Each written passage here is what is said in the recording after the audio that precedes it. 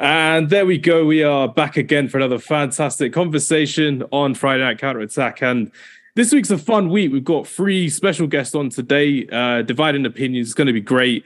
But realistically speaking, I have to get this out there so everyone knows. Of all the teams I want to win the Premier League, there's one team I want to win the least is Man City and then Liverpool. So people have been saying, if Arsenal win the league, it will be pandemonium. After that win against Spurs on Sunday at White Hart Lane, I do not mind if Arsenal win the league if they're playing like that. The cat's out the bag. If Man United win, it's great, but we're not in the title race, in my opinion. But I've got two Arsenal fans on here just so I can hear their views and learn more from them as well, which is great. So starting off introducing my friend Lewis. Lewis, good to see you again, my friend. Big Arsenal fan, as you know. Yeah. Glad to have you back, my friend. How has it been for you as an Arsenal fan so far? Yeah, just enjoying it. It's just been, I think, just above and beyond expectations this season. I think I didn't know what to expect. I just knew I wanted top four. So anything beyond that's been amazing. But to see the team play so well, it's been great so far. Yeah. I love it. It's good times. It's good times to be an Arsenal fan. I'm celebrating like I am one, but I'm just glad that Man City are on top. That's the thing. When you know Man City fans like I do, I can't hack it. I can't hack Man City fans celebrating like three leagues in a row. We can't be having that. My second Arsenal friend today, Sean from Away Games Podcast. It's good to see you again, my friend. How are you doing? I'm all good, thank you. Really happy at the moment, actually, to be top of the league. Last season was the season, but to be fair, my expectations of the season was top four. Not to win the league, but top four. I was like, we have to get top four. And I thought we would, to be fair, after last season. And to be fair, after speaking to a lot of Man United fans who've kept saying to me, this is the end for Arsenal. Ten Hag's here. Conte's at Tottenham. This is the end for Arsenal. I was like, you guys are a bit too excited. And so for me, it was like, I think this could be a season where we actually do get top four. And I thought last season we looked good. We just stumbled. And so I thought top four was definitely in our reach, and to be first right now and be 8 points clear. Yeah, 8 points clear. That's crazy. I'd have bit your hand off if you said to me last season that by the end of this season, we'd be 8 points behind Man City. I'd have said, I'll take that. So to be 8 points ahead of Man City, I'm just like, what is going on? And it's good days. It's happy days. I'm enjoying it. I'm enjoying the Premier League. It's the best Premier League season in ages. I mean, someone who wouldn't agree with that is our resident Spurs fan, Suki. So, Suki, once again, good to see you, my friend. Levy out. Is it time for him to go? Are you going to start kicking players again like that fan of yours at White Hart Lane? What's happening, Suki, at Spurs? What's happening? Bro, get that fan up in the boardroom right now. Get him up there. Get him up there. Kick that stale bread guy, bald-headed, whatever names under the sun. Get him out, man. Honestly, I've had enough of him, yeah. Bad. 23 years, nothing's really happened out of it. Yeah, I'm just depressed. Yeah, that's why I'm out in space. I don't want to be on the planet no more. Especially if Arsenal end up winning the league. Yeah, it's going to be. Yeah, I'm going to go into hiding. Just go in hibernation for another year or so. It needs to be done, man. Stay away. It's not. I don't think it's even going to be a year, because if they improve, it's going to be another 3-4 years. I'm going to have to go to hiding. So probably won't even see me again, Hams. They've been having some really good investments as well, which is crazy to see how they've got some of their new players in this season, especially last season, coming into fruition as well. The likes of Ben White, Aaron Ramsdale, like proper starting 11 players for them as well. Odegaard has been class, and Saka and Martinelli, as we'll get into later on, which will be great. But no, I'm very happy to have everyone on the podcast today. It's great to see you all as well. It's going to be great. They're going to be talking about Arsenal. We're going to be talking about how they're going to continue with this title push for the first time since 2004. We're going to be talking about the value in the January transfer market as well, going on about how is there still value for money in January. Mudryk for 100 million after playing less than 50 games. Bit of an overspend in my opinion, but we'll get into that as well. Talk about the best ever January transfer windows with the ones that were value for money as well. And yes, I'm going to mention Nemanja Vidic in that list at the same time. And of course, we are going to be talking about Jurgen Klopp having his worst ever game for Liverpool and how they actually can come back from this lack of form, I would say. First things first, Suki, you may want to hide yourself for this first bit. We are going to be starting the podcast off with Arsenal. So, Sean, talk to me. Last time we spoke about Arsenal in person, I would say, back in the summer, you were talking to me when we were in London, talking about how you think Arteta's got the right plan, has got the right ethos about him. And it's just one or two more signings to get them into the top four. And that's what you were talking about back in July when we met. But what's made Mikel Arteta go from top four to the top, 8 points clear. What's happened for Arsenal this season so far? Do you know what? I think last year's blip mattered. So in a way, I feel like losing that game against Spurs, it made them realize that you have to take every single game seriously. And I think Arsenal if you watch Arsenal play this season, there's something that they actually do, which I feel like we do it very consistently. We start our first 15 minutes well, then we ease off, like maybe 15, 20 minutes, we ease off, just pass the ball around, let the other team come on us a little bit for maybe about 10, 15 minutes. Then for the last 10 minutes of the game, we just put pressure on again. And they do that in the first half and the second half. And I think that works so well because then you're only giving teams a 20-minute break within that 70 minutes 20 minutes to half an hour where they can actually just play their ball or try and get on top of us. And usually in that 20 minutes to half an hour, most teams don't really do that much. And that allows us to therefore be able to put on the most amount of pressure throughout the game and just stay on top of teams. I think tactically, Arteta has had a plan. Like you said, I'm glad you brought up that. I've been saying since last July because obviously I want everyone to know I have never been Arteta out. I mean, to be fair, when we had you and when Lewis came on the podcast for his first time as well, back in November 2021, before the other Man United game, you were both talking about how Arteta's got the way about him. But Lewis, I don't remember you were Arteta out, were you? You're kind of with his plan. No, I said if they decided to sack him, or if people wanted him to leave, I could understand why. Yeah. But I didn't explicitly say it. But I definitely was at one point. Like I would admit that. Like I think there was a period where we were in the mud and just didn't see anything going well for us. That whole period, it was like surprisingly the team was still backing him for some reason. We can see why now, but at the time, the club and the team was backing him, but the fans couldn't understand what was going on in that kind of sea of L's that we were taking. Like in every record that was meant to be broken, like bad record to be broken, was like worst start since who knows, and all of these things like that. The big defeat in the FA Cup against Nottingham Forest in the third round, that was a big one as well. Europa League, but the Olympiacos game. I mean, there's a lot of big moments where I think I was like, this guy needs to go, but he's gone through it, and I think the FA Cup win was a big thing for him that built that momentum and gained him a lot of good faith with the board and with the club and the way he's held the team together and got a lot of the dead wood out effectively.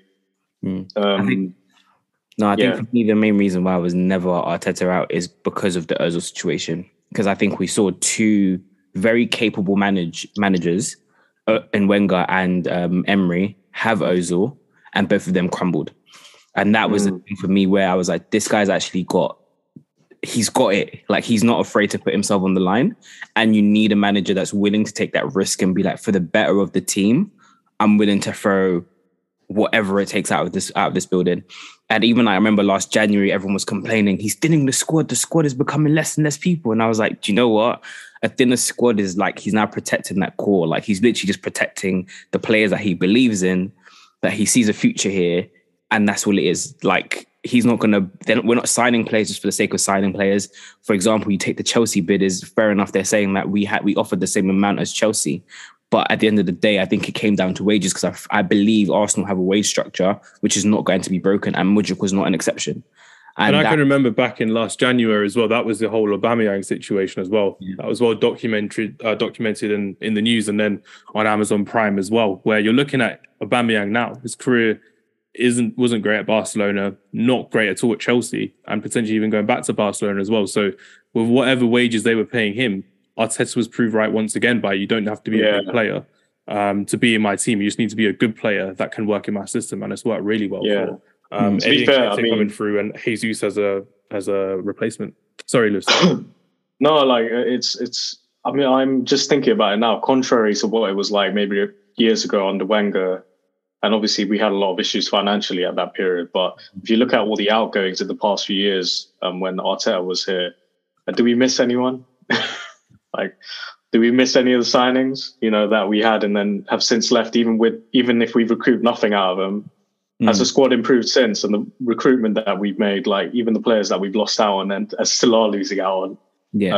I think one prime example, when you lost out on Rafinha You lost out on Rafinha, didn't you? And he's barely getting a game, and he's potentially wanting to leave on loan from Barcelona as well. But who do you have at right mid? One of the best right mids in the country, probably the best right mid in the country, Bukayo Saka, who's been on fire this season. And I think as well, like when Arsenal fans think about that right mid position, they're always like, "Oh, I'll go spend 80 million on a player and stuff like that." But you've got to think about it as who's going to replace Saka, because whoever comes in is not taking Saka's place. They're going to play second fiddle for a very long time. Yeah, they're not. Yeah. Which is why they're not going to be first choice. No, they're not going to be first choice. And that's the same on the left side, because nobody's coming in to replace Martinelli. And I was even talking to somebody the other day about the whole Nketiah and Gabriel situation. And I was like, even if we signed a striker, they're not going to be a second choice striker. They're third string, because they can't replace Nketiah at the moment, because as much as everybody was against him getting the number 14 shirt, I don't think anybody can say a bad thing about Nketiah so far. He hasn't played badly. Even if you compare him to Aubameyang and Lacazette's latter performances, Nketiah's Maus is an improvement on both of them. And they both were players that we looked at as, wow, they're amazing. But in their latter years, especially Aubameyang, if you could say to me, I could take Aubameyang the last 6 months of Arsenal and take the last 6 months of Nketiah, the last 6 months of Nketiah has been a lot more instrumental in what we're trying to do than the last 6 months of Aubameyang. Yeah, so when you think about a striker, I'm just like, I can't justify us bringing in a striker and be like, okay, Nketiah, you're on the bench now, you're third string, because he's playing well. He's handled the Gabriel situation, the Jesus situation so well. And once Jesus comes back, I personally think it's a war for first place striker. I don't think it's a case that Gabriel walks straight back into the team. I think they have to, play games. I think Gabriel Jesus is going to play second fiddle for a little while, and then he'll be allowed back into the team. But at the moment, that front three, anybody that joins Arsenal is going to be second fiddle. None of them are going to be first string. And I could see that possibly in the reason why Mudryk chose Chelsea as well, because Chelsea at the moment, even I could walk into that team at the moment.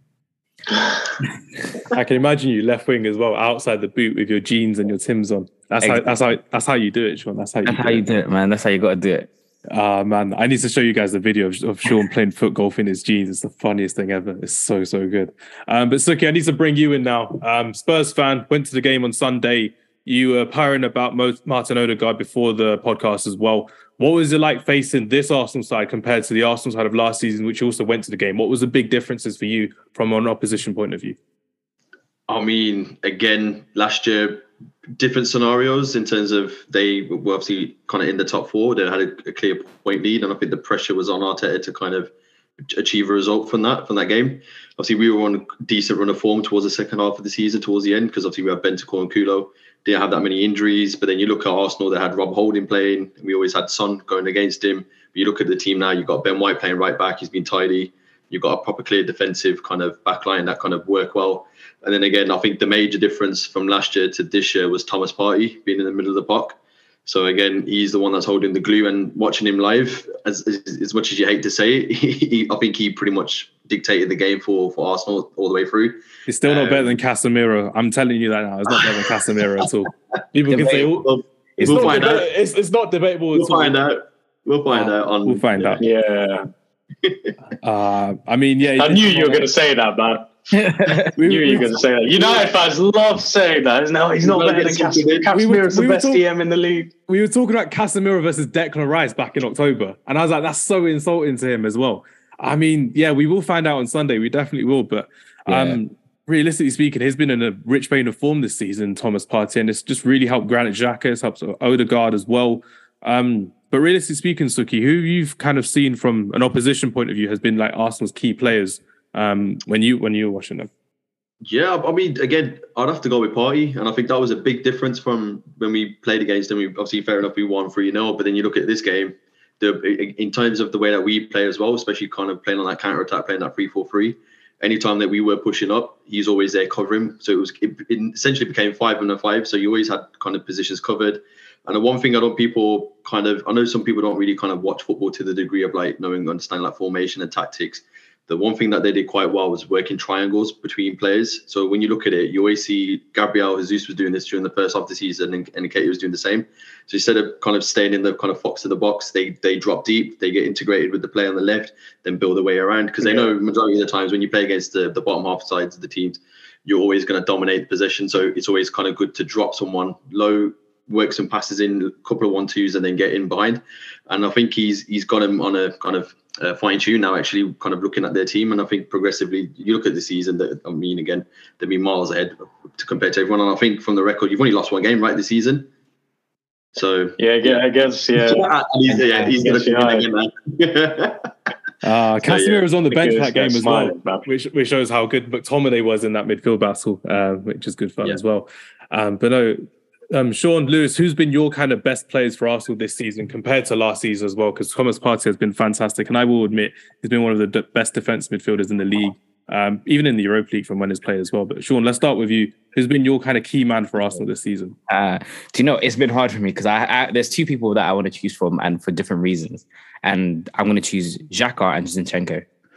I've always loved Xhaka. That's the thing. I've always loved Xhaka. He's never been that player to step away from a fight, as we saw on Sunday, which was great. But what's kind of changed for Xhaka this season as well? Is it having Partey next to him, allowing him to be more free as a midfielder? I think Partey's changed him. I think Arteta's changed him. And I also think Zinchenko's changed him. Because what people don't realise is when Arsenal play nowadays is whenever the ball moves forward, Zinchenko does come into midfield a lot, which is why you always find our left-back position is always quite exposed. And you'd have seen Kulusevski had so much space every single time because Zinchenko literally drops into the midfield, which then allows Xhaka to move forward and play further forward. And that's where he's less likely to get in trouble because he's not making any last-ditch challenges. He's good on the ball. And I think a lot of managers wanted him to be a warrior. He is a warrior by nature, but I think on the ball, he's so much better on the ball. There was a pass that he made to Nketiah, which Nketiah should have finished. And that was just like, he's got that in his repertoire. He's got the good passes. He can spray the ball long. He can take a long shot. He's got so much attacking wise that is more useful than him defensively. And for me, that's why I think this year, although Odegaard's playing out of his skin and all these different things, I think Xhaka is the one player that all Arsenal fans have to admit. Asked me 2 seasons ago, I would have said, even last season, I'd have said to you, sell him at the next opportunity. Like, I would do whatever I can to get this guy out. And at the moment, you can't replace him again. Like I was saying, that starting 11 at Arsenal at the moment, there's not a single player in there that you would take out. There's not a single player that is letting the team down. Like, it's 11 men on the pitch that are fighting each game. And so therefore, I think for me, I have to give it to Xhaka just because of the turnaround, because he has improved massively. And the Arsenal fans love him. He's even got a song like, his turnaround is huge from literally being booed off the pitch. I'm sure if you said to him when he was booed off the pitch that, wait, the Arsenal fans are going to love you in 3 seasons, he'd have laughed in your face and walked out the door. But Arsenal fans would have laughed in your face as well. Yeah. It's crazy. So he completely turned it around. Because we've always seen attacking Granit Xhaka for Switzerland, and we never really saw it until he became a Mikel Arteta midfielder as well. And once Partey finally got a run of games going on, even towards the end of last season, to be fair as well, that's when you saw a bit more of Granit Xhaka, the number 8, not the number 6, which was fantastic to see. And I'm really happy for Granit Xhaka personally, but he always tends to score at the Emirates against Manchester United. He always tends to score like a long-range banger, which always annoys me because it's always David De Gea in goal that fumbles it, and he does it time and time and time again. So not looking forward to the Xhaka Partey midfield coming up on Sunday. Lewis, who's been your favourite player to watch, or your most improved player to watch from Arsenal this season, besides Xhaka and besides Thomas Partey? I was going to say if it was most improved, it would have been Xhaka, and I would have said Nketiah as well. Even though he had a good run towards the end of last season, goals against Chelsea, and I think considering where we were in terms of the striking options for him to fill in and then kind of work his game compared to this season compared to last season, his all-round game has been so much better in terms of being most improved. I think Odegaard's just probably been my favourite player though. I think you could pick anyone out in the midfield. I think we have the best midfield in the league right now. If we're just thinking about form, 100%. I think we've got the best midfield in terms of form. You can't argue. In form, I'm not. If I'm thinking the best midfield in the league, if you're talking a lot of people would have said Man City. Yeah. But I think on form, I think we've just been, because of how direct our midfield has been recently, especially with Odegaard, the way he's added goals to his game, and then he's bringing in the wings, especially on Saka's side. The way he played with Saka in the North London derby was big, and Saka has been one of the best players this season as well. And you could pick out so many. I mean, even Ben White, I think, was really impressive, purely considering the fact that he's not a right back, and he's been arguably one of the best in the league so far on form, because it should really be Trent or Reece James, but. There's. I think the way he's been playing on the right has been immense, and just getting better every game. Not only is he solid, but even going forward, I don't think he gets enough credit. for the way he handles himself on the pitch. So I think Odegaard is for me though, just purely because he's just magic. Like when I saw him at the West Ham game, when you see him live, you realize how easy he makes football look. Like sometimes, like the way he just passes players, glides through the pitch, and he barely breaks a sweat sometimes, and he still breaks a sweat getting back.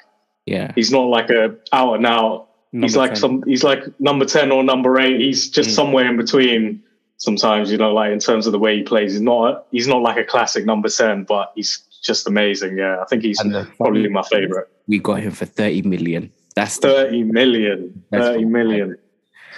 I mean, Suki's laughing because Spurs don't have a midfield, so it goes to show how much quality there is compared to Arsenal. And oh no, Hams, no, listen, we do have a midfield. We just choose to play 2 in the middle. I hate that. I hated that. You mentioned that too. That was a terrible decision. It was so bad. I feel sorry for Sarr as well. Sarr's North London derby debut as well. His first Premier League game. He's thrown into the deep end, and I feel so sorry for him because shots. Honestly, it happened at Emirates. You saw that was happening. You play 3-5-2. You shore it up. And then second half, we already are the second half team now. Then you kind of break the sweat to kind of expand it a bit more. But again, we've got a stubborn old fuck that's a manager at the moment that likes to stick with 3 at the back. Not even 3 at the back, it's 5 at the back, kind of fossil football that we play. So, yeah. Do you know what? Yeah. I must admit, in Tottenham, the one player I actually think is your best player at the moment, and I think he's very underrated, is Højbjerg. He is. You know what it is, though, Sean, with Højbjerg? He'll give you 8 games where he plays. He'll give you 7 out of 10 in 8 games, but he'll have 1 game where he plays a 3 out of 10. And it happens fairly too often. Yeah, that's the problem with Højbjerg. He's a quality player, don't get me wrong. I would have him there. But yeah, he always has that 1 game, and he always breaks the cycle. There's always 1 game that he does where he plays absolutely dog shit. And yeah, I think that happened on Sunday when he got over. Even in the North London derby, there was a time when he had a run, and I think it was the last minute, and he crossed the ball to Harry Kane. He's one player that I was like, if there's somebody that's going to do something, it's Højbjerg. And it just kept annoying me every time he got the ball because I was like, this could be the moment he just does a 40-yard screamer. Yeah. And Son was poor. He's honestly, I think because of injuries. He's had to play. I mean, if you don't have any of these injuries, he'd be sitting on the bench at the moment. Like the whole season that he's played, he can't even buy a goal now. Right? Like, even that goal against Palace, it was a deflection, so you can't really even count that. But so just if there was a player I would buy, it would be Son. It actually would be. I do love Son, yeah. I would actually buy I don't like many Spurs players, but Bentancur is quite nice as well, actually. He's back now, thank God. Yeah, we've been screaming out for someone like him again. Yeah, you can see the quality difference, but the thing what I'm getting to is that we still have Pochettino players that were there from 5-6 years ago, and it's like you still have those bad apples. And it touches on your point that you both spoke about. Arteta coming in, getting rid of all the deadwood, getting rid of the experienced players that were kind of challenging him in the change room. And you look at the environment now, they all listen to him. Like he wants that kind of authority at the moment. Obviously, we do probably have that anyway with Conte, but again, you've got Dyer that's stinking up the place. You've got Kane that's got 0.25 of a leg, he doesn't like running and likes to drop deep too much. You've got Son out of form. I've got Sessegnon on left wing back. You can't even shoot. So it's and then don't even get me started on Chicken Royale on right wing back. So yeah. Just all sorts, man. And Wimbledon, it is what it is. And again, look, we put in a bid. This is how tight we are. We just put in a bid for Porro and tried to exchange a player, which they won't confirm yet, and they've just rejected the offer. So it just shows Levy's a stingy little shit, and we're not going to get out of it anytime soon. So I mean, you're trying to have 4 right backs in the squad, which makes no sense because Jed Spence has not got a game properly. Free Jed Spence as well, man. Free him up. Yeah, free that guy up. Honestly, he's the one that caused us problems. That Nottingham Forest game, he's got to play. And the thing is, it's like, he's not tactical enough to play. It doesn't matter. He's still young yet. He's got to learn that skill set. If you don't play him in games in the Prem, how's he going to gain experience, right? But I think Conte's doing this on purpose to the board to show that this is not a player that I wanted. You need to buy me the players that I need. But again, it's only going to end in one way, isn't it? And it's going to end up with him leaving. And there's a good point actually someone raised. The guy's getting paid $1 million a season, $1 million a month actually. If you think about it, of all managers there, he's getting paid $1 million a month. He's not gonna want to leave until the end of the season. He's got He's got half of the Premier League to go as well. You're 19 games in. You're 5th in the table. You're only 5 points off top 4 as well.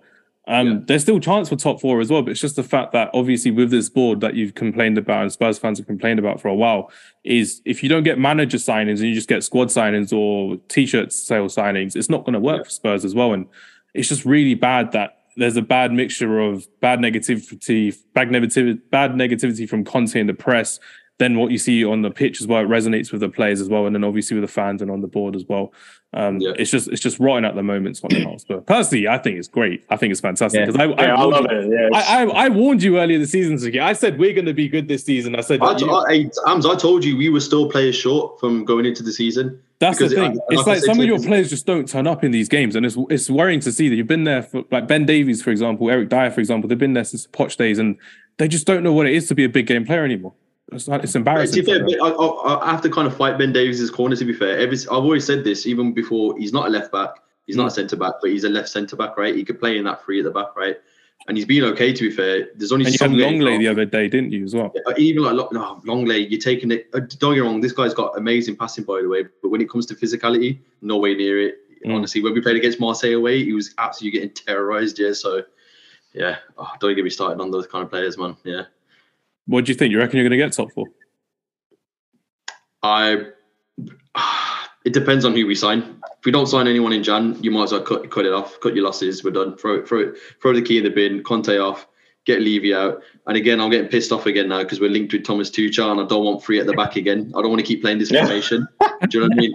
These Chelsea managers, man, they just love seconds at Tottenham Hotspur. I said to my mate, he's a Chelsea fan. I go, you might as well get Potter ready for us for 2025. the way that we're going at, it's just like we're just taking all the Chelsea regen managers constantly over and over again. Would you take Poch back? Nah, I wouldn't. Definitely would not touch that. You know what? That would have been a good signing for you guys, Potter. Yeah. Potter. I was thinking that. Potter, that would have been a good project for you guys because he doesn't expensive players. Sure, we were supposed to have him before Nuno, but then he rejected us. Potter did. He wanted to stay at Brighton, and then we ended up with Nuno. And then Nuno, you can see what happened there. And then Conte came in because Patrici was the one that kind of drove that one to say Conte coming in. But it just, you look at it, it doesn't make sense, man. You brought in a world-class manager that wins trophies, but you need to give him ready-made players. If you don't give him what he wants, you ain't going to get nothing, right? So, and you've got a board that's so stubborn and tight that they don't want to sign players. And I think this is where they're kind of, it's a bit of a loggerhead at the moment where Levy's like, I'm not going to spend because I don't know if you're going to stay here. And then the same for Conte. Is like, well, you need to give me the players, otherwise I'm going to jet. So yeah, they're just stuck. It's a weird position. But again, as fans, it's frustrating to see him where we are really annoyed because we know we've got a good manager. Just give him the players that he needs and he will stay. But yeah, just absolutely mudded. Yeah. Good times seeing Spurs going down the table as well. We don't need them in the Champions League. They're not good enough, in my opinion, as well. I actually think it's going to be Newcastle, to be honest. Newcastle could get top 4, which is crazy. I think it's going to be Newcastle. They're slowly going about their business, which is brilliant to see as well. Someone who's slowly going about their business is Erik ten Hag and Manchester United as well. After an amazing run of games so far, we're playing Crystal Palace tonight. So at the time of recording, it's before the game started, so we don't know what's happened as well. Realistically speaking, though, there are talks of Manchester United being title challengers. Like I mentioned, we are halfway into the season. Realistically speaking, I know Lewis is shaking his head for people listening. He sees this. This guy is so shameless. This guy's so shameless, man. He knows what I'm going to do. That's the funniest thing. I knew you were going to say title challenge, man. He knows what I'm going to say, which is the funniest thing. I don't think we're going to be title challengers. That's the thing. Lewis knows what I'm going to say. I don't think we're going to be title challengers. We're going to do well until probably March or April, because remember, the season ends at the end of May, unlike the earliest bit of May, which it tends to be the case as well. Realistically speaking, though, we are a few players short of a title charge. We could get maybe a trophy, maybe a Carabao Cup. We are obviously favourites for that. But I personally think Erik ten Hag has worked wonders with this Manchester United side. He's taken this team to new levels and new ways going forward. It's fantastic to really see how we are even in this conversation in January in the Premier League season that Man United could be in a top 4 race, let alone in a title race as well. But I'm just in awe of Erik ten Hag. Yeah, I'm gassed about Erik ten Hag. That's the thing, though, because it's been 10 years since we've had a proper manager. Go ahead, Sean. Do you think Man City are in a title race? Man City are definitely in the title race. So you're in the title race because you're 1 point behind them. There's no other way to say that. You're in the title race. The thing is, we will see it around March, April time. We will see it because it's if we stay there. Newcastle have been more in the top 4 than Man United have all season, and that's the truth. They've spent more time in the top 4 than Man United have. If you win against Crystal Palace, and I think if you beat Arsenal on the weekend as well, that's when I will officially say we are in the title race. So we're going to have to wait and see what happens with that. But realistically speaking, though, from watching Erik ten Hag's team play with this Manchester United side, I've never seen a team that's just taken so many games tactically and with effort, with the maximum effort that we've seen in these big games consistently since Sir Alex Ferguson. Jose Mourinho couldn't do it. Rangnick, Moyes, Solskjaer, they couldn't do it against these big teams time and time again in the season. And this Arsenal game is really the test of character that Erik ten Hag definitely needs, because we have been poor at the Emirates in recent years as well. We have drawn a lot, we've lost a lot as well.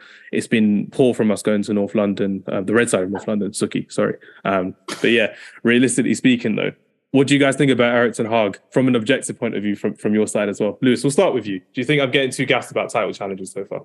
No. I can see why United fans think that way, and you are 1 point. I actually thought you had a game in hand, but no, you. Actually, it's tonight. Our game in hand is tonight. 1 point. Oh, I see. Against Crystal Palace.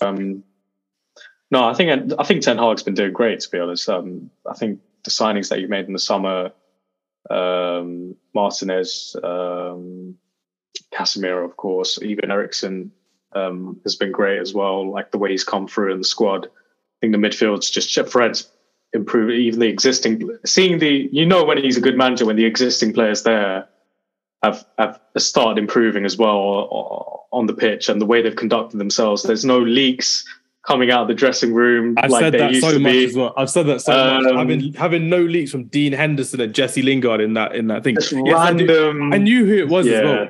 They leaked that it was Jesse Lingard and Dean Henderson. I'm like, nah, you're not in our squad anymore. Go away. And I love it. It's fantastic. The Ronaldo situation as well. The way he's handled that. I think he's come across.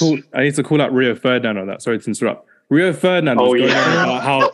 Did you guys see this as well? He said, I love Erik ten Hag. Yeah, the podcast. Yeah, on the podcast, he's like, I love Erik ten Hag. He's great. He's reset the culture. I love what he's done by getting rid of some of the dead wood. And 2 months before, when Ronaldo's in the squad, Erik ten Hag should manage Ronaldo differently. He's a big game player. He'll win you games. He'll win you trophies.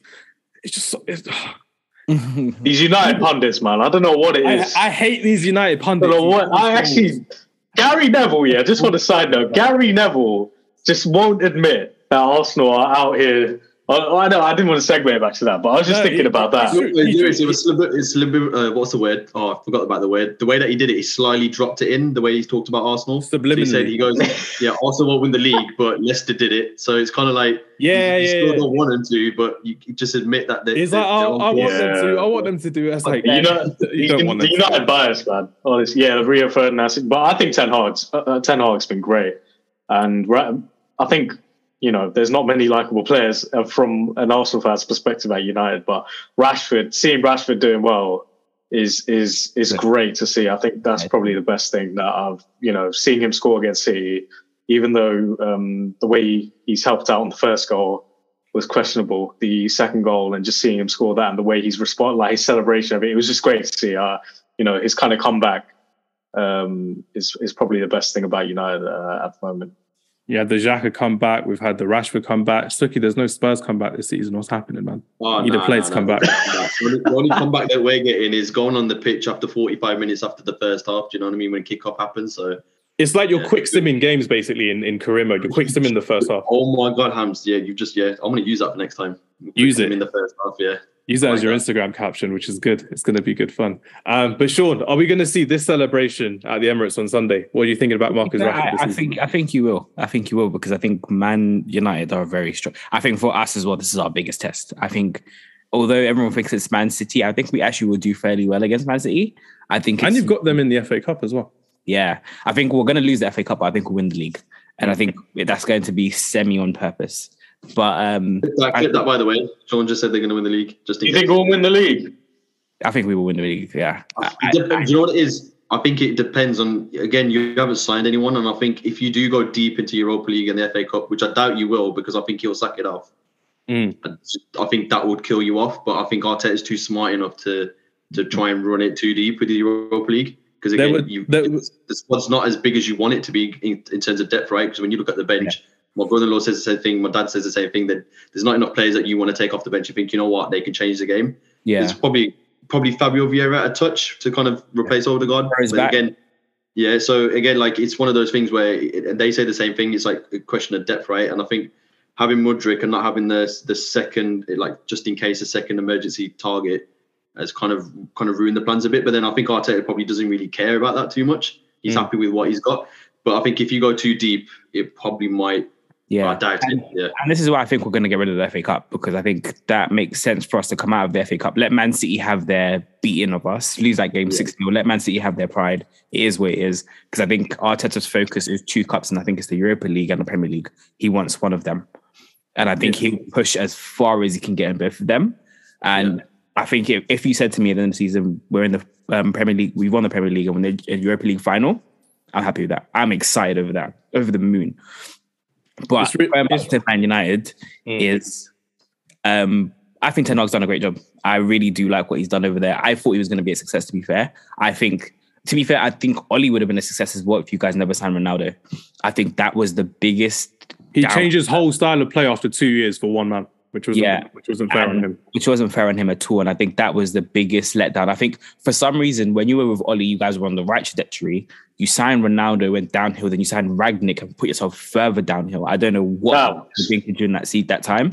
The thing is, Ragnick was always going to be temporary, and I will always back Ralph Ragnick for a couple of things. For outing the players in public, which he did, and he said, all of these guys are leaks, they're all snakes, they're this, they're that, they don't turn up properly for training. And then he also said this squad needs another 11, 12 new players to actually replenish the squad, and the owners don't go into their pockets enough. And he said that publicly, and he then got sacked after 6 months because instead of staying as a technical director, the board didn't want him because he put so much bad press onto Manchester United. So even though he wasn't a great coach, he did the right thing by kind of just falling on his sword and be like, you know what, this job may be too big for me, but realistically speaking, the next manager has to know this is what's happening in Manchester United. And I also think, if I'm honest with you, and I think I saw it with Arteta, because obviously both Arteta and Ten Hag are Pep's like disciples. And I saw it with Arteta with Aubameyang, and I saw it with Ten Hag with Ronaldo. They will allow them to destroy themselves. And you noticed that there was a game you guys were losing. I can't remember who it was, and he came out and he was like, "Oh, I can't let Ronaldo come into a game like that." Just Man to City. rub his ego, just to rub his ego and make him feel 6-3 we lost that game. Yeah, just to do that to him. And then when that whole interview came out, as much as everyone may think, oh, United were like, what's this? I think Ten Hag and Secret were just like, yes, now I can get rid of him. Now I have every excuse to get rid of him. Like, do you get what I mean? I think he wanted him out. And it was the worst timing possible. It was after we beat Fulham, the last game before the World Cup. So he was off to Portugal. He knew he'd cleared out his locker out at Carrington as well. It's like, it's cool. We won't see him anymore. What was on his mind? I'm still wondering what's on his mind, man. Personally, I've heard some conspiracy theories that he actually wanted to convert to Islam. So he actually wanted to move to Saudi Arabia and actually play for a Saudi Arabian team. That's what he wanted. Well, Hams, it was 170 million per year. Yeah, exactly. That's what money does to you. It changes your mind on religion and everything, Suki. It's crazy. It's absolutely crazy how it's done that. But no, you're definitely right, Sean, with that. I think he played that really well in just allowing Ronaldo to destroy himself so that the fans don't turn it. Because I think he knows how big Ronaldo was to United fans, and he couldn't come in and destroy it. So he could have been the villain straight away. You had to let him destroy himself. And that's what Arteta did with Aubameyang too, is that although Arsenal fans are like, oh, why is he letting him go? It was like, well, none of us actually know what's gone on. So and there was like the whole disciplinary issue with Aubameyang as well, which obviously he made public with keeping it secret, and allowed Aubameyang to kind of be put in this place of like, oh, the bad boy Aubameyang is back. And then Aubameyang just fell into the trap and eventually had to leave. Just able to get the contract. What justifies it as well is the results after that. I mean, the team's just so much better. The way it's the same with Arsenal. The way the team's responded since Aubameyang's left. No one misses them. In contrast to Özil, when he left, I think our form was still bad. People are still mentioning Özil. Like, it's all about the results at the end of the day. Like, and Ten Hag's. The way the teams have been playing is extremely solid. Like, it's a really solid team at the moment. So hopefully that doesn't continue. So I'm looking forward to it because as well, we finally have a Man United and an Arsenal that we both all know are going to go out there and attack. There's no sitting back. There's no defending. It's just there's going to be defending, but it's going to be literally an end-to-end. There's no temporary managers involved. There's no random loan players that we don't who's going to stay or go. I think it's going to be one of, because obviously we keep hearing about the Man City and Liverpool being the best games of the season the past 4 or 5 seasons. I think it's going to be one of the best games of the season between us. Changing of the guard, yeah? Yeah, I think it is, because back to the old ways. That's what I like to hear. Bring it back. Yeah, I said run it back. Arsenal, Man United derbies. We need it. We need title derbies. I said it to you one time recently, Hamza, is that I think for me personally, Arsenal, United, Man City, and Liverpool and Newcastle are going to be the next big 5 teams. I think Chelsea and Tottenham are going to fall away. Sorry to say it, Suki. Chelsea? I think Chelsea's going to fall away. Let's let Chelsea fall away. I need to see Chelsea fall away. The amount of money he's splurging out, I don't think they ain't going nowhere yet. You can't sign every single Arsenal target, because otherwise Arsenal's just going to be putting out random names into the newspaper. I mean, you need to be targeting Phil Jones, so then Chelsea then buy Phil Jones. Exactly. Just pretend fake rumours, Phil Jones, and then Bowley will buy Phil Jones. It's going to happen. It is like he's scrolling through Twitter and he's just he was on Twitter the other day. He was on a Twitter space. He was like looking. Yeah, he was. Yeah. Crazy. But they started mentioning Declan Rice and he left the space. Yeah. He's like, nah, another 100 milli got to go. No, I can't go. Yeah, I think Chelsea. I think when I remember, I saw something about. I was thinking about it the other day, and I saw something as well that was talking about how when you look at how much they're spending on these players, the contracts that they're giving these players, crazy. Are they actually going to? You're giving yourself 8.5 years of Modric for him to be a player. If he doesn't become that player, Chelsea are at a loss. It's not the kind of thing that in 3 seasons they could just cut their losses and let go of him. They've got 8.5 years of him. So they haven't learned from the Lukaku deal. No, they haven't. And I don't think Bowley. I think I also heard something that says in the contract between him and Abramovich, there was a saying that he has to spend $1 billion on the club, so he's trying to blow it quickly or whatever. But whatever it is, I don't think Chelsea are doing good business at the moment. I don't think they've got the best managers at the moment. Or to be proven wrong, can really be proven wrong. But from what I've seen from Newcastle, Arsenal, United, City, and Liverpool will be back. Those 5 teams, I don't see. You don't think so? Nah, I think Liverpool are done and dusted. Klopp's era, after 7 years, it's done. And you look at it, the past 3 years, he's not replaced the midfield that's dying out. He's not replaced Wijnaldum. There's no energy in that midfield anymore. True. I think that's where they'll fall away. Yeah. And I think when you look at Gakpo, especially with Mane, and he's even admitted to it just recently, he regrets letting him go because he's the one that initiates the press. He's got the speed to go behind the line. And you look at Gakpo, those are not Mane type players that are going to break the speed bank just to get past people, But Diaz has been good. Diaz is still injured, though, which is the worst thing. You got to think, a year from now, etc., then Van Dijk, and there's going to be other players that are going to start hitting a certain... Salah eventually are going to start hitting an age where their peak is going to be, depending on what Robertson's kind of player been very poor this season for me as well. Andy Robertson, he was poor against Brentford. He was poor against Man United. He's been very poor this season. I'd swap your list and put Chelsea instead of Liverpool. That's the only change I'd put there. No, and it's happened to Liverpool before, but with Chelsea, I think they haven't won the league in a minute. But they've had yo-yo seasons where they've finished poorly, and all it takes is maybe change with the manager, a couple players just come in and inject and use. Next thing you know, because the players are good, there are good players there, but it's just a mix of, but who knows? Maybe this Arsenal style model is back in. Maybe they go for young managers and get rid of egos. I wanted to get onto that one, Hams, about, with Arteta, as much as I can't stand Arsenal, right, and Arteta anyway, the good thing about it is that you're seeing a project from get-go. It's the same with Poch. You're starting with a project at get-go and you're giving them the time to build a team, right? You're looking at Arteta, you're giving him 2-3 players per window, what he needs. Don't get me wrong, you're going to have to spend money either way because top players that you want are going to cost 50 mil. So it inflates the figures, right? So that's perfectly fine. But you're seeing someone there, you're giving him 3 years, you're giving him the 2 players that he needs. Fair enough, top 4 last year, that happens. It's just bad luck, right? But then you look at him this season, it's kind of alleviated the pressure away from them from the press as well and on himself. So he's had to focus on having a young squad again. But then the thing is, it comes into the kind of the new season, next season, you're going to have City and Newcastle break in the bank again. So again, it will happen like with us. Maybe new owners for Man United as well. We're looking to sell before April time. So that could be a fun Eid present for me, seeing new owners at Man United. Glazers out forever. Glazers out. We hate them. We do not like them at all. Lewis, I know you have to leave in a bit, so I'm just going to ask you one more question from yourself. Score prediction for Sunday, Arsenal versus Man United. I'm saying 3-1 Arsenal. That's all I'm saying. I was thinking 3-1 Arsenal, because it's at home.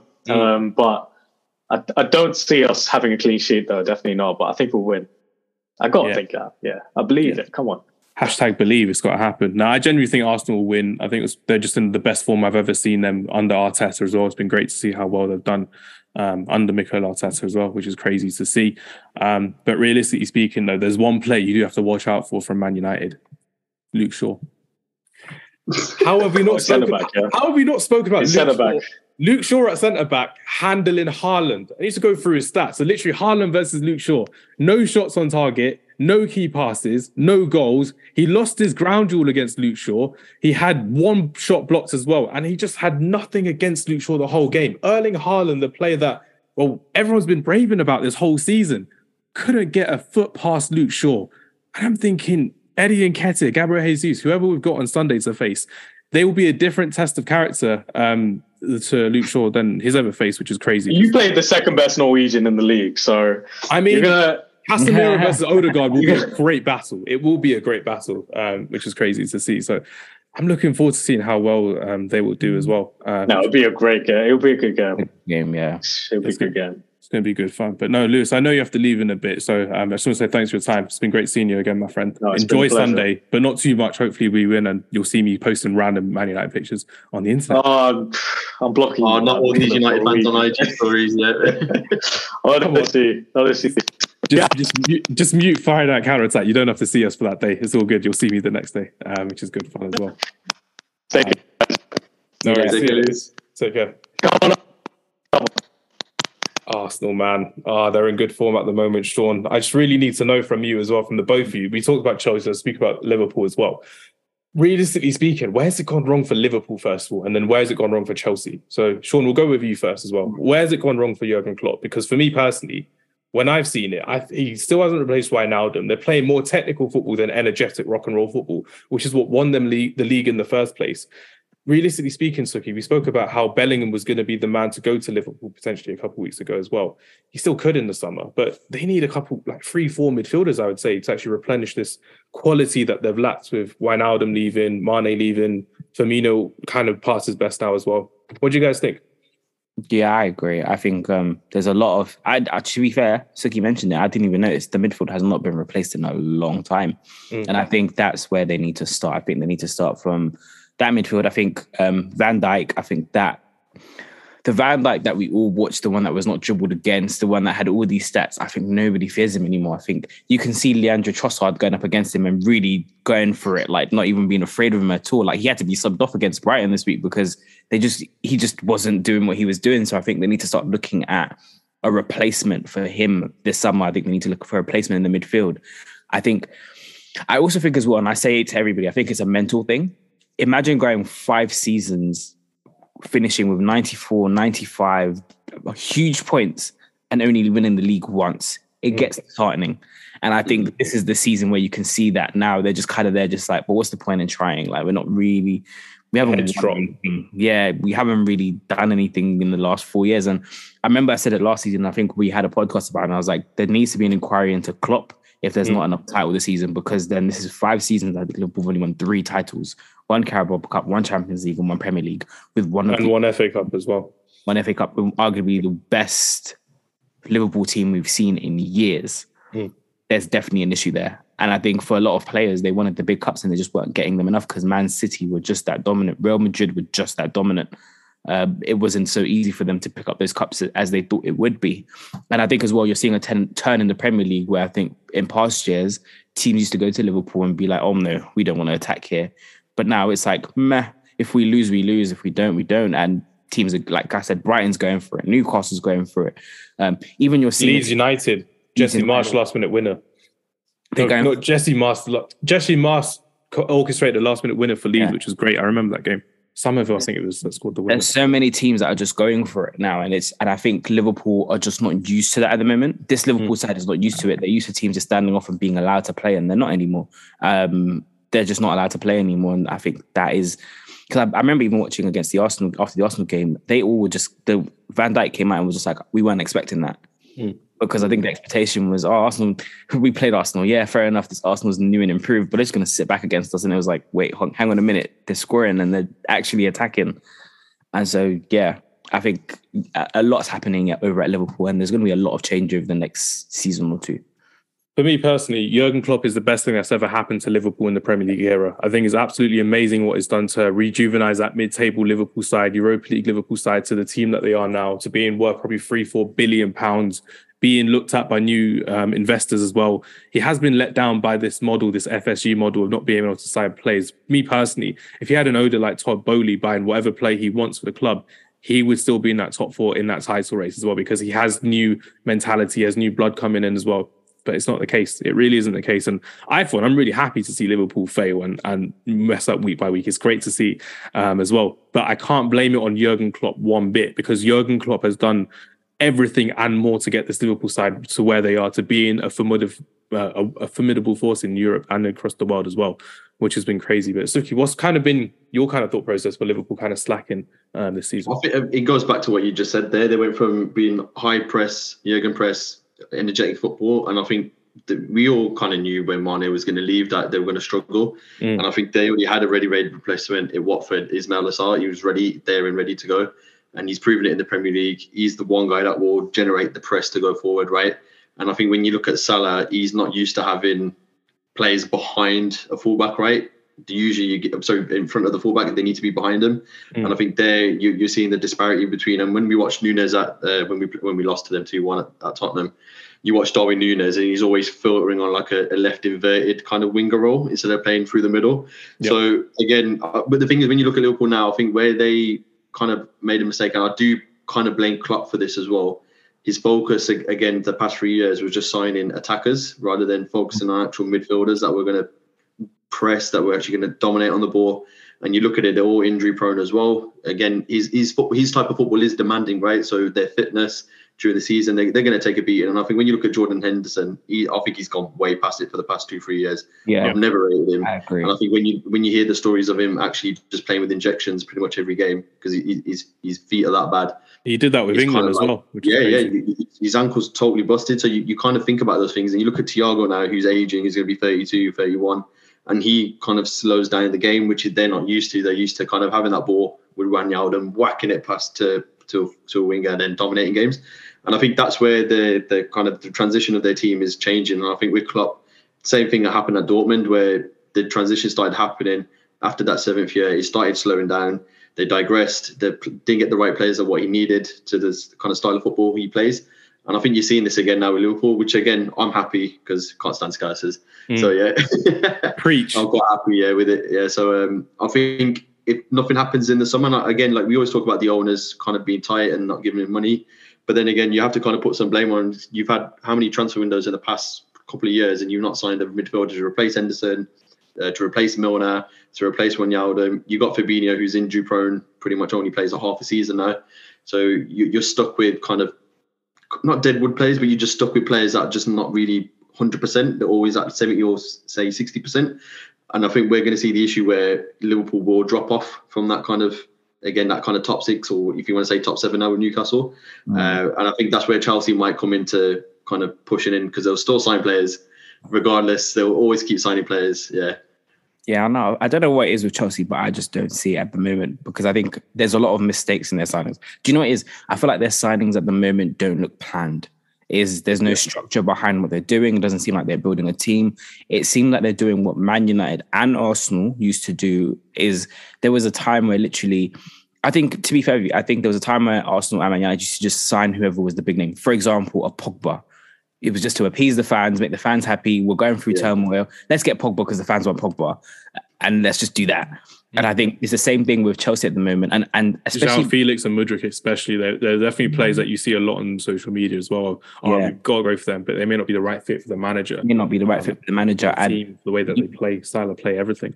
Yeah, I just feel like Chelsea are just at the moment just chucking money at the situation, just being like. And the thing is, I would probably have eased off Chelsea in this position if it was like, okay, let's go get a centre back, and it was like somebody you're like, okay, who's that? Good to see who he'll be. Let's go get a midfielder. Okay, cool. They're building something. Do you get what I mean? I think their best signing is their centre back. They got Badiashile, their left foot centre back, because he's been pretty good for Monaco recently as well, on the verge of the French squad. But realistically, when you're looking at Fofana, when you're looking at João Felix, Mudryk, and the way that they play their 4-3-3 system, you can only get 3 attackers in, and you're not going to play Mudryk, João Felix, Havertz, Mount, Ziyech, Pulisic. All of these players can't fit in, like 9 players can't fit into 3. So unless Todd Bowley wants amazing squad players for the rest of the season, that's what they're going to go over about it. But he's not going to have 9 happy players for the rest of the season. Because Potter will feel the pressure to rotate them to make everyone happy. Then it will just affect the whole team. Hakim Ziyech has had an amazing World Cup. So now we were talking about it all throughout the November-December period, which is great. And he's finally getting a good run of games and is looking back to his normal self, which is great. But with these new signings coming in, he may not even get any more game time, which is crazy. Yeah, no, I just don't see a plan behind it. They have, like you said, they're top heavy at the moment. Way too many attackers. They've got a lot of attackers. And let's say, for example, they don't get rid of Aubameyang. Barcelona pull out of that situation and decide to chase somebody else. They're now stuck with Aubameyang. They're stuck with Sterling.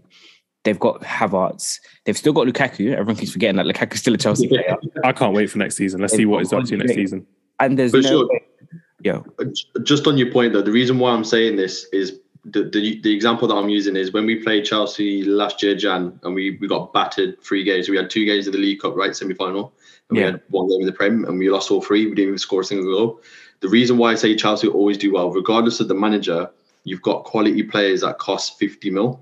So the players are never going to be an issue from my point. And you've seen that with Chelsea over the past couple of decades, right? With Mourinho, with Villas Boas, with kind of Di Matteo, even with that Champions League run, you still had players there that are worth the quality, right? And I think it's just having that. I reckon Potter will get sacked, to be fair.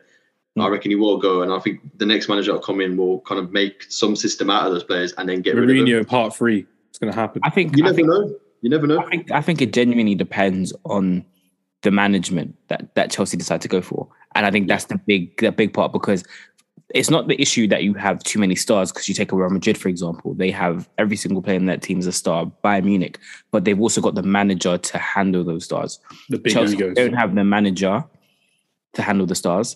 And even amongst themselves, you've got massive egos between those teams. I always say this is, although everyone says, oh yeah, Aubameyang played at Barcelona, there's a reason why Barcelona let him go, and they did. They wanted to cut their losses as quickly as possible. They got a good deal. They were like, yep, good, let's get rid of him. They wouldn't have done that for example, I keep hearing a rumor that Arsenal after Fernan Torres, and Barcelona are holding out for it because it's like they're not really sure if they want to let him go. But Aubameyang seemed like an easy deal for Chelsea. Yeah. And Arsenal linked with Moussa Diaby and Leandro Trossard, and I think they'd be much better wingers to get than Ferran Torres, in my opinion. I think Diaby's a quality player, and I would love to see I wouldn't get Trossard. Trossard would be a good squad player for you. Just a squad player, Sean. 12 mil. No, the reason why I wouldn't get him is his behaviour. The way he's dealt with Brighton, that's the reason why I think he's a fantastic player. But I just feel like, for example, you have to stay loyal to your team. He's a Brighton player right now. I know he wants to leave, but he should still be putting in the effort for Brighton. Then that shows me that, he's a proper top professional. He knows what he wants. Arsenal go and get him. But if it was a case that he had done that, fine. But because he's kind of like throwing his prams out, what happens? Because I know Arsenal are not the biggest club in the world, I'll be honest. They're still Real Madrid, Barcelona, even Man United and Chelsea. If one of those teams come knocking, is he just going to throw his prams out of our trophy and our pram and be like, no, don't want to play for Arsenal more. I want to go to Real Madrid. Don't want that happening to us. So I'd rather just be like, do you know what? Great player, but let's just cut our losses. Let's go get somebody that is willing to buy their time.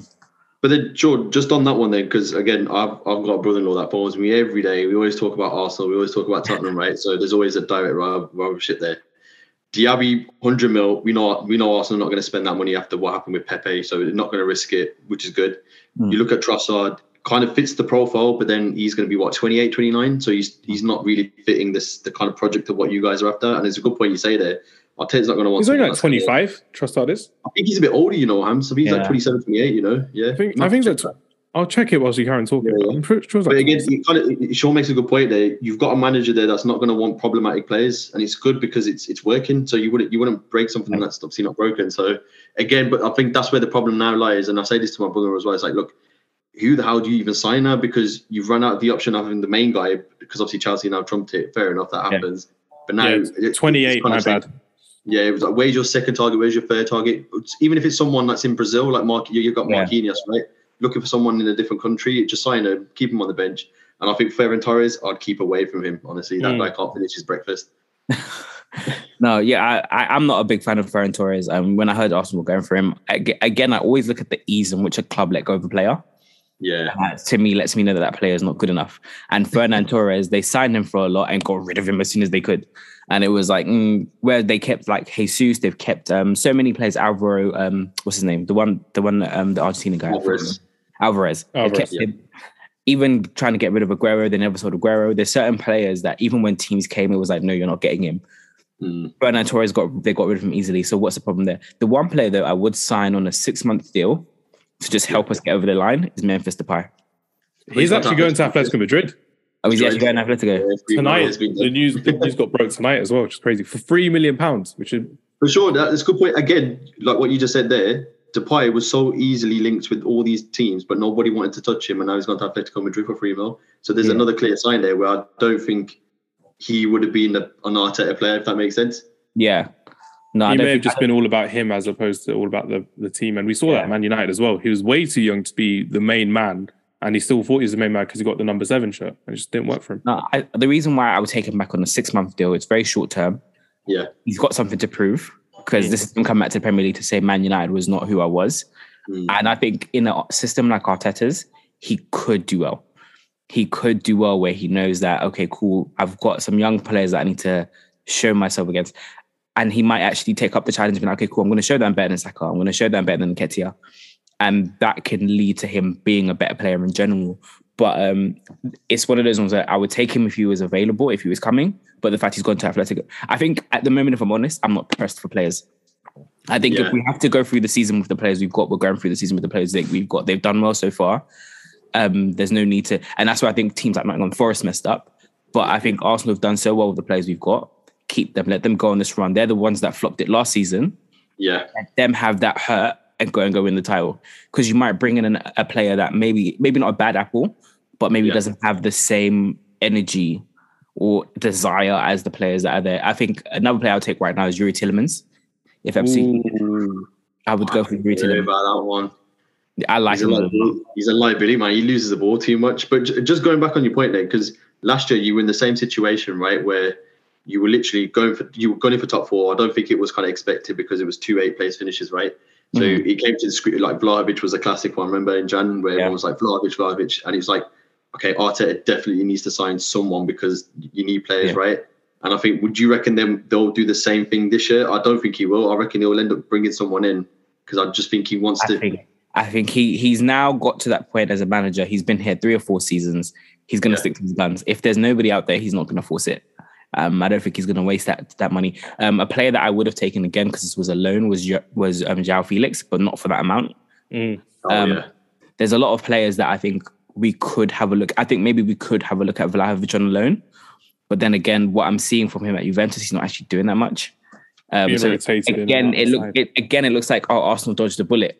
And it's like, are we dodging bullets? Are we very lucky or just, So I don't know where I would go at the moment, if I'm very honest. I don't know what players I would look at and be like, I want him or I want him. It's just one of those things where it's like, okay, if we bring somebody in, great. If we don't, because me as a fan, I can't even look at a single player and be like, we should really go and get him.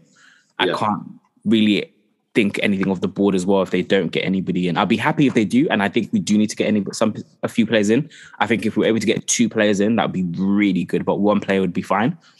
But I just think it's one of those things where it's like, if we do, we do. If we don't, then we just have to crack on with the rest of the season and just do what we can. I think, although our bench is not strong, I think our bench can handle the Europa League pretty well. Fabio Vieira is very good. Smith Rowe is back, like I said. When Gabriel Jesus comes back, that's going to be a very positive boost.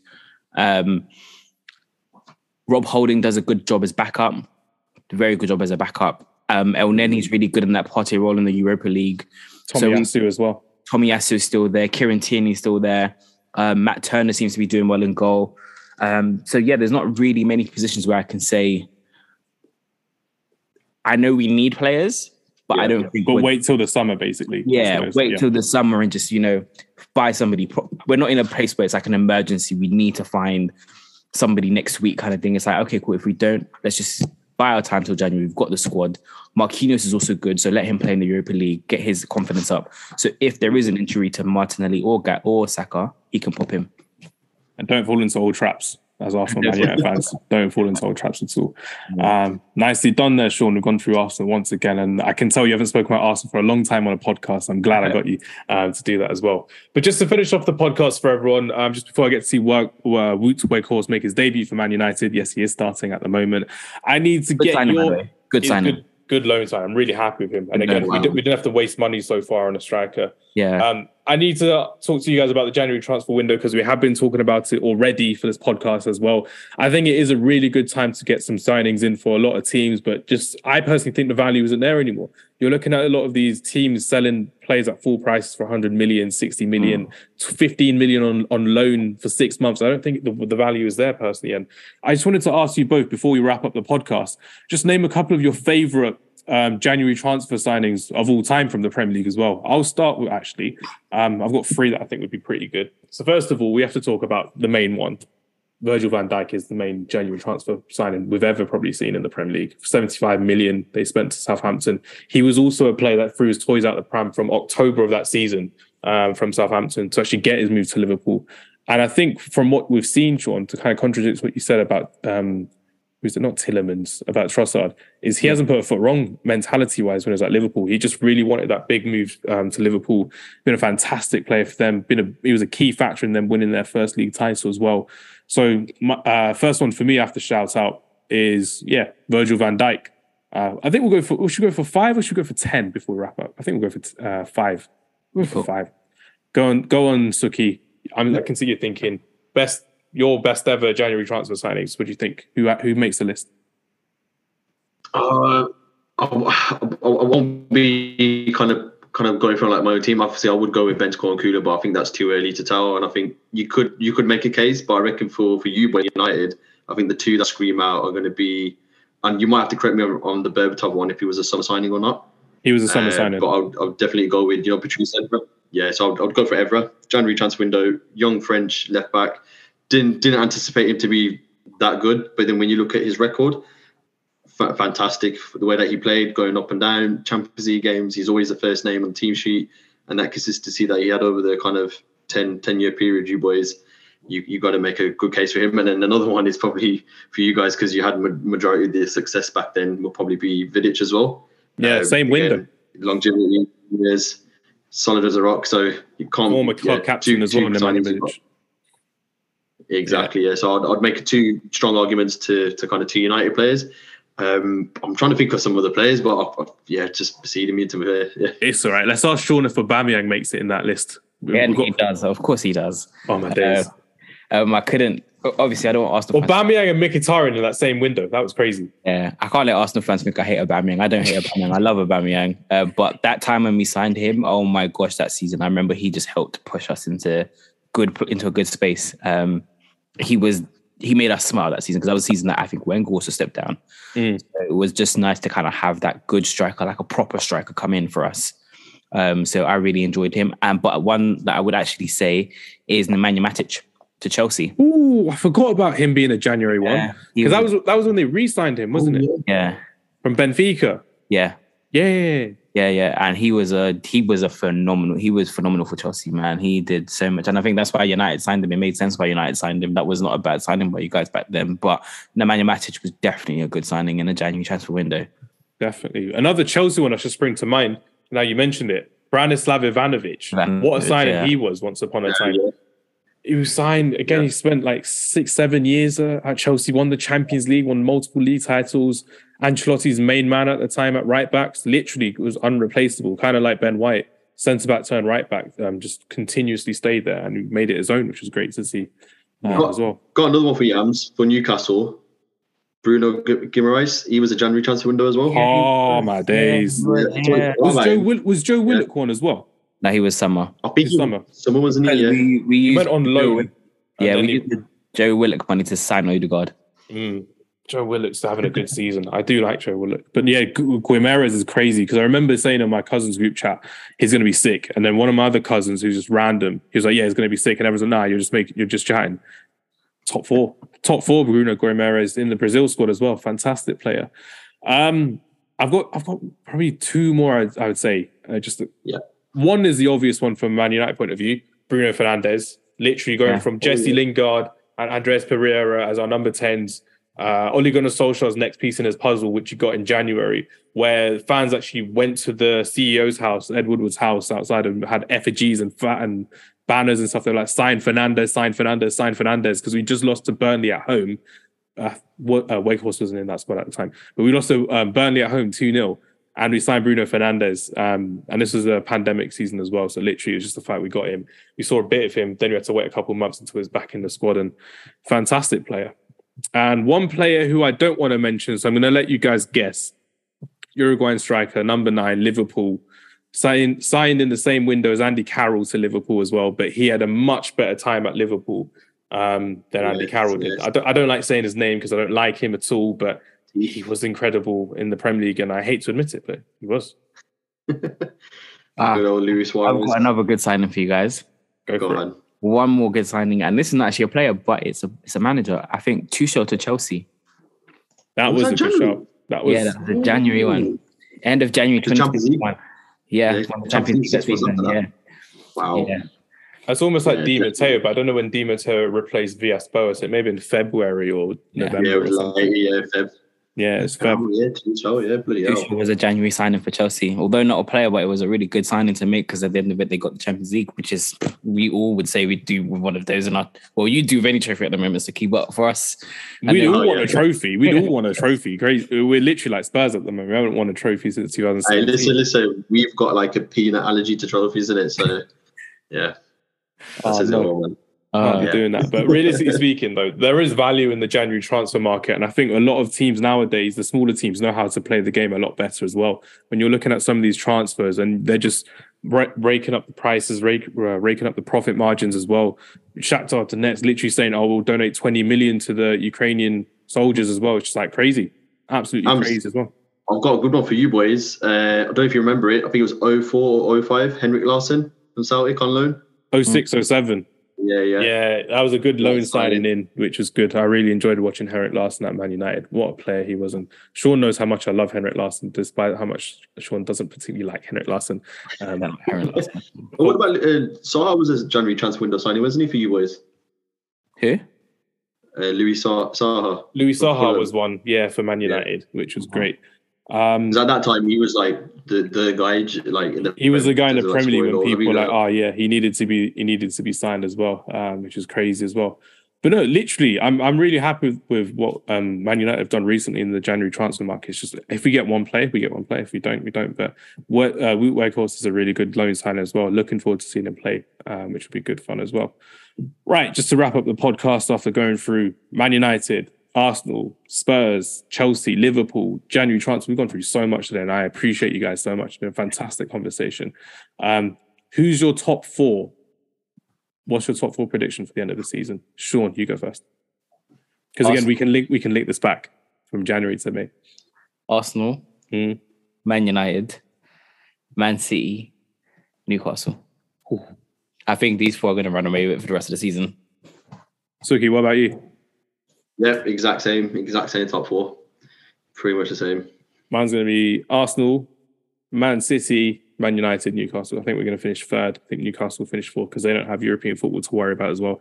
And that's always a big factor. People forget about it. It's always a big factor. Even if you get knocked out in the playoff round of 16s, whatever is in the Europa League, you still have to play those games, and your players still feel that fatigue as well. Which is crazy to see. But I'm just glad no one said Liverpool making a comeback to the top 4, because we don't need them in the top 4. We don't want to see Mohamed Salah in the Champions League anymore, which is good fun. But no, Sean, thanks very much for your time. I'm looking forward to seeing more from Away Games podcast over the coming weeks as well, which will be good fun.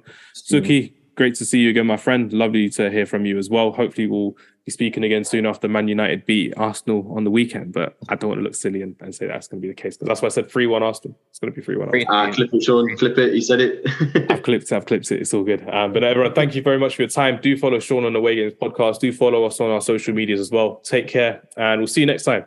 Goodbye. Peace.